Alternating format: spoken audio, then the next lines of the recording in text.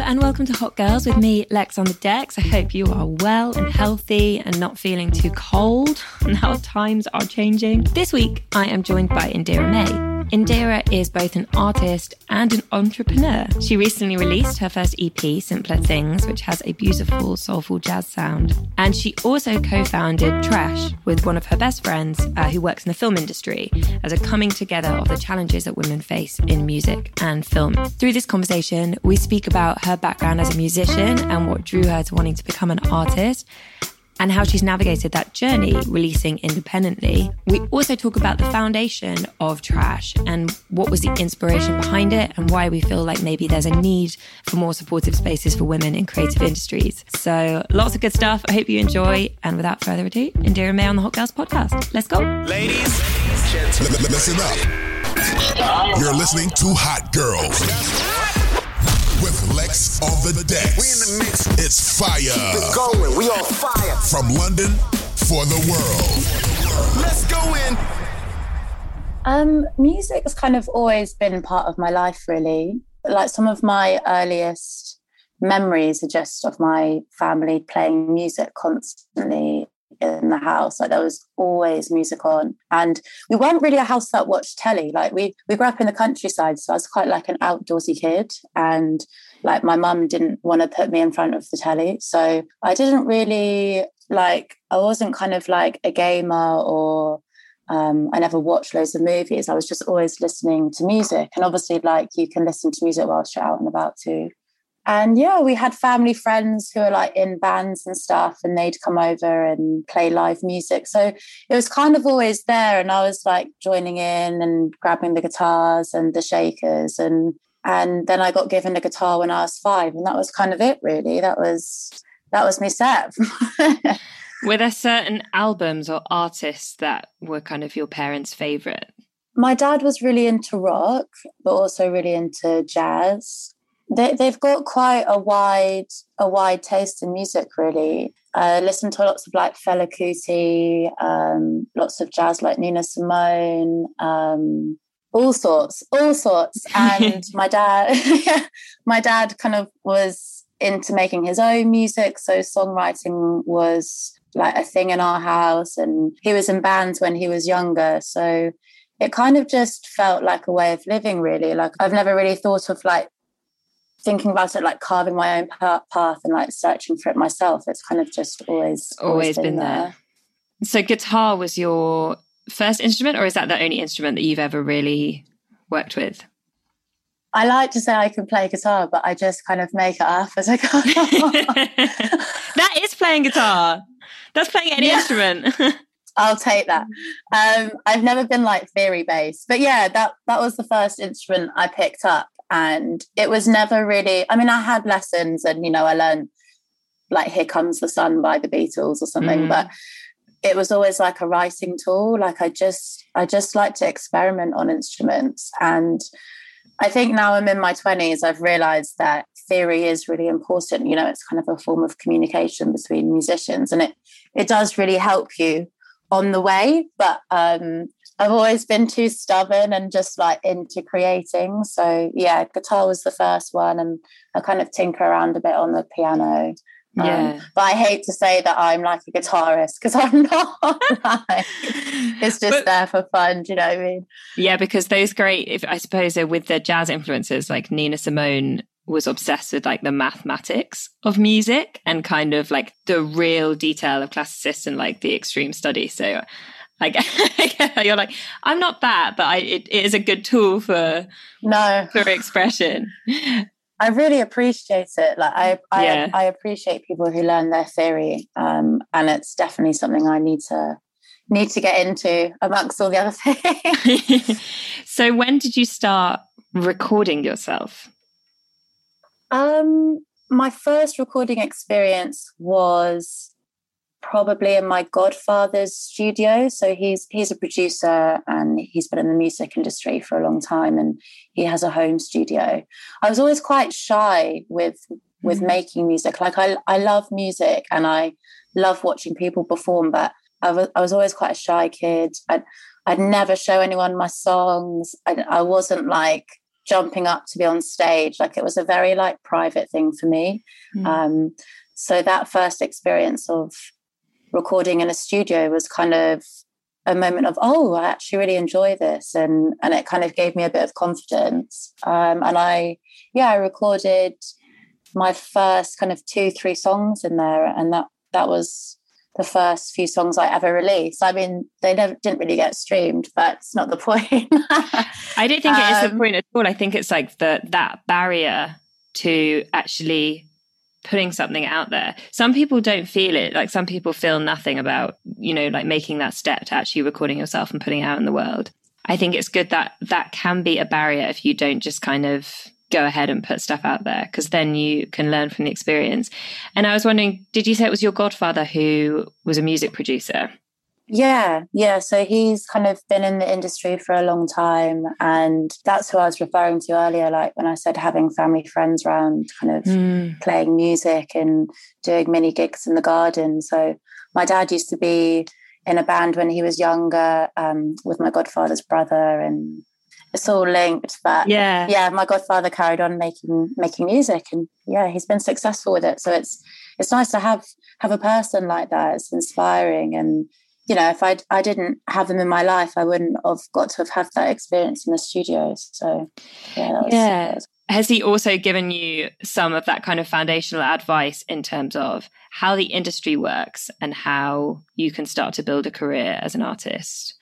Yeah, for sure. Like him and his wife, who's my godmother, like they work together. They're both in the industry together. They run their own independent label and they've managed artists. So growing up, that's been really handy as like a springboard. But also, like, I'm not going to lie, I was a really stubborn teenager. So anyone trying to give me advice in those years probably failed, because I feel like I had to learn for myself. I feel like it's great to have people to give you advice and to warn you about things and to try and guide you. But I think as well, when you're like a determined creative person, there's also a slight kind of stubbornness of, I'm just going to do it myself and find out for myself. But yeah, they've given me some great advice over the years, and especially coming into my 20s and starting a business and trying to really make my own mark and do my own thing. I think now in my 20s, that's when it's been most valuable, because I'm ready to listen to the advice I've been given.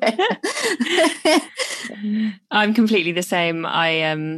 I have to learn stuff for myself. I can sort of like with one ear take on people's perspective, but yeah, unless I've done my own research or it's lived through my own experience, it doesn't really sit. It doesn't really like sink in. So you released your first singles, and that was before forming Trash and the work you've done since then. I want to understand a little bit more your journey from, was it in 2018? Was that when your first music came out? I think so. It was quite a while ago now. Yeah, it was like four years ago or something. And were you someone who was like, had your plan and you knew exactly what you were doing, or more of a kind of freestyler? When I was 18, I moved to Brighton and I started at a music uni. The aim of the move was to meet more musicians. And then I went to uni for a year and didn't really get along with it. So I left. And then I stayed in Brighton for those few years and met some awesome people, made some music, gigged around Brighton and kind of other parts of the UK. And yeah, I don't think I've ever really had a plan up until now. It's all kind of just been a bit random. The main aim has always been just to create music that I love and surround myself with like-minded people who like creating with you. I think that's kind of always been the aim, really. Like the bigger aims is, to kind of have people hear your music and do the tours you want to do. But the more inner aim is just to be surrounded by like-minded people who you like creating with, because in essence, that's kind of what it's all about for me. It's to feel grounded. Like music's like a career, but it's like, without going too deep, like it's kind of my way of life. It's the only thing that makes me feel me. So it's more about like feeling that kind of community and closeness, really. And yeah, so the long-winded way of saying I've not really had a plan. I've just kind of followed my gut up until now. But I think as I've started my business and stuff, that's when I've gotten into the groove of like, okay, this is my 4-year plan. Like, got to start thinking about things more strategically. Yeah. So in terms of starting your business, and I'm really interested in it. I watched the behind the scenes video that you did for When I Hear the Music, and I loved it. And I loved so much of what you were saying. And I also think the music video is incredible. So it's also just like a really great thing to be like, look what we did. It's just like beautiful and brilliant. Was there a trigger moment for setting that up? And actually, maybe it'd be good to just say a little bit about what Trash is and then... So Trash is an independent music label and films production company. And our tagline is run by women for everyone. And the reason why we started it, I think there was a trigger point, as in like there was something that happened that made me feel like, gosh, I really need to do this now. But I think there was also a build-up of experiences and events.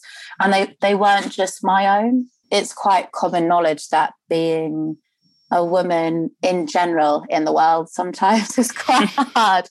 But in creative industries, you know, I've witnessed a lot of things that haven't been great. And I've listened to a lot of my friends and co-workers' experiences. And I think it just got to the point where we were coming home and exchanging our experiences from our days and from our different jobs, and kind of like as if it was normal, like as if we were just, that became part of our routine, like coming home and complaining about things we'd experienced, and it just kind of being like, oh, well, that's just the way it goes. Like, that's the industry. You've got to have a hard shell. You know, that's what you've got to put up with. And I think it got to the point where I was like, but why am I putting up with this? Because I don't need to. And it was that kind of realization that you don't always need to be dependent on other people, and you can also build your own team with your own values. So, yeah, there was a bit of a trigger point last year, and my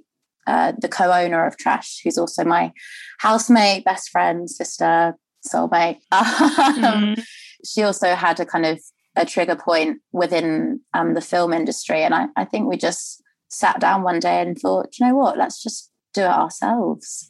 And that was it, really. And it snowballed pretty quickly from there. Like, we just put our heads down and got on with it. And we kind of got everything together within about 3 or 4 months and just decided to go for it.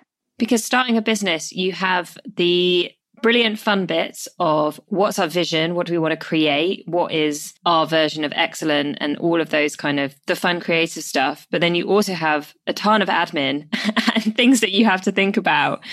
What were the first steps? Which bits did you do first? Oh, it's been such a learning curve, like it still is. But I think the first thing was what do we want to achieve? Like, what's our aim here? Like, what are we about? What do we want to change? And the things we want to change is how women feel in the industry, how safe they feel. And I think as well, what we realized was there was never, even though I got given advice from my godparents, there was like at uni and in school and stuff, there wasn't like information readily available at my fingertips to like learn how to navigate the industry. And you know, that's why you go through the experiences you go through, because they're new and you are vulnerable and you don't know what's right and wrong. And I think in the creative industry as well, like a lot of boundaries are blurred. Like if you go into a set workplace in the corporate world, some of the boundaries are quite clear because it's quite a solid, it's an office, or you're in a board meeting, or people are walking around in suits and you feel like, you know, you're at your job.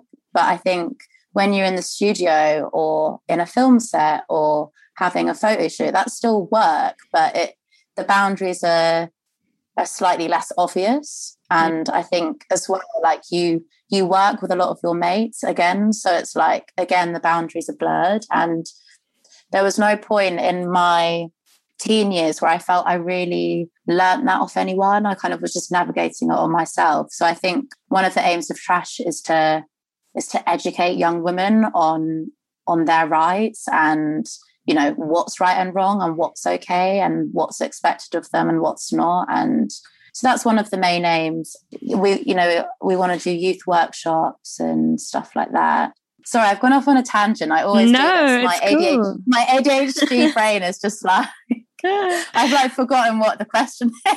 But I think we can kind of go back to the question, but I think it's what you're saying is really interesting, because it's also like you're essentially validating the experiences of younger people who might not have yet know if their instinct about whether things are wrong or whether things are making them uncomfortable is okay. And it's like you've got that bit more experience and that confidence that comes with age or spending a bit of time in places to say, actually, I know this isn't right, and I'm very happy to stand up and say, this is what it can look like. This is what a film set can be like. This is what professionalism in a studio can be like. And then younger people who are educated on that then feel safer and more comfortable to say that earlier on.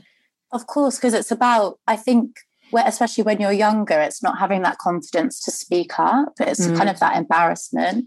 And I also think it's important to realise, you know, we can't promise a safe environment. Wherever you go, you can't promise safety. That's not a promise to anyone. But it's more just knowing that if something was to happen, you're in a crew of people or you're with people that you know will sort it out in the right way and will go through the right precautions and will give you the right support. I think support is key. You can't avoid those situations. I think that's the bitter truth of it. It doesn't matter how much training or education or how many workshops you go to. Like, unfortunately, you will experience something like that in your life. But it's more just knowing what to do once it happens and the course you can follow and the support you're entitled to, you know.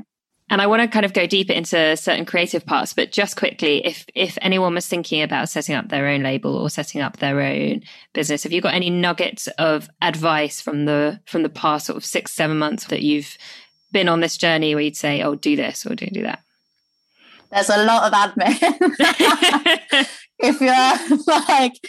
if you're not great with spreadsheets and emails and all of that, get to know that first, because that was a shock to the system. And I think it's about having a good partner as well. I feel really lucky that I work with someone I really trust and we can share the workload and also like have that really open, honest communication, because it's tough starting something from the ground and you're going to be faced with so many challenges and you are going to, I don't know if I can swear, but you are going to fuck up. I thought you were going to say fuck up.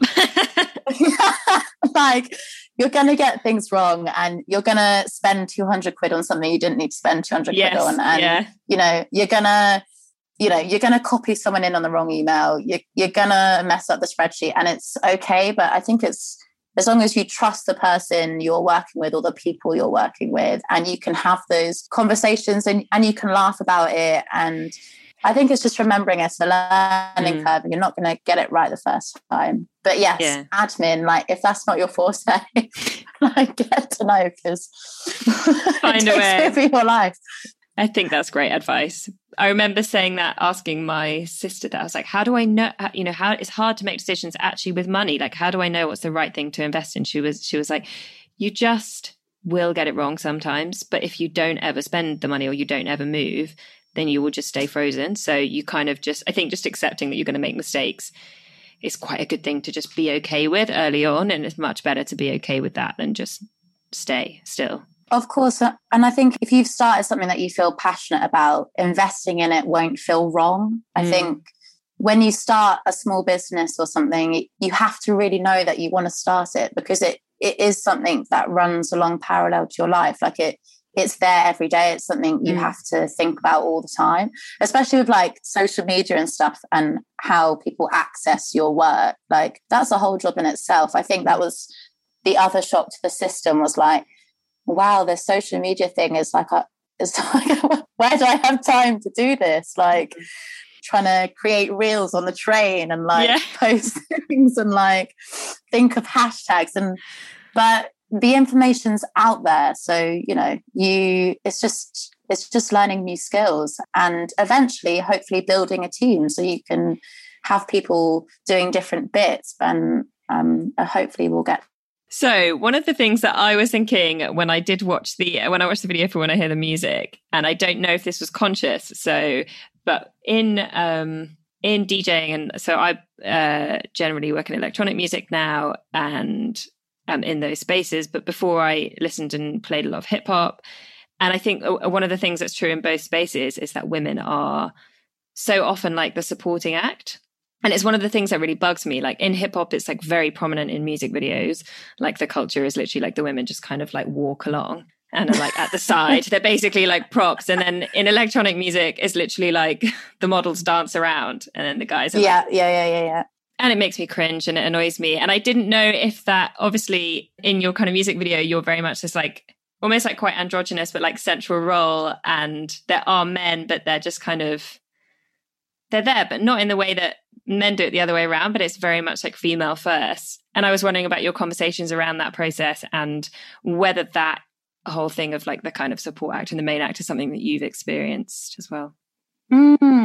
Yeah, definitely. In Brighton, I was around a lot of like hip hop music and went down that avenue a bit. And I definitely felt like when I did shows with other male hip hop artists, it was always like people would come up to us after the show and be like, they'd go off and see the men and kind of congratulate them. And it would just be like, oh, you're the singer. And it was like, no, actually, I wrote third of that song, but whatever. Yeah, I'm just a singer. I'm just there to look nice. Yeah, to look nice and get there was a lot of that.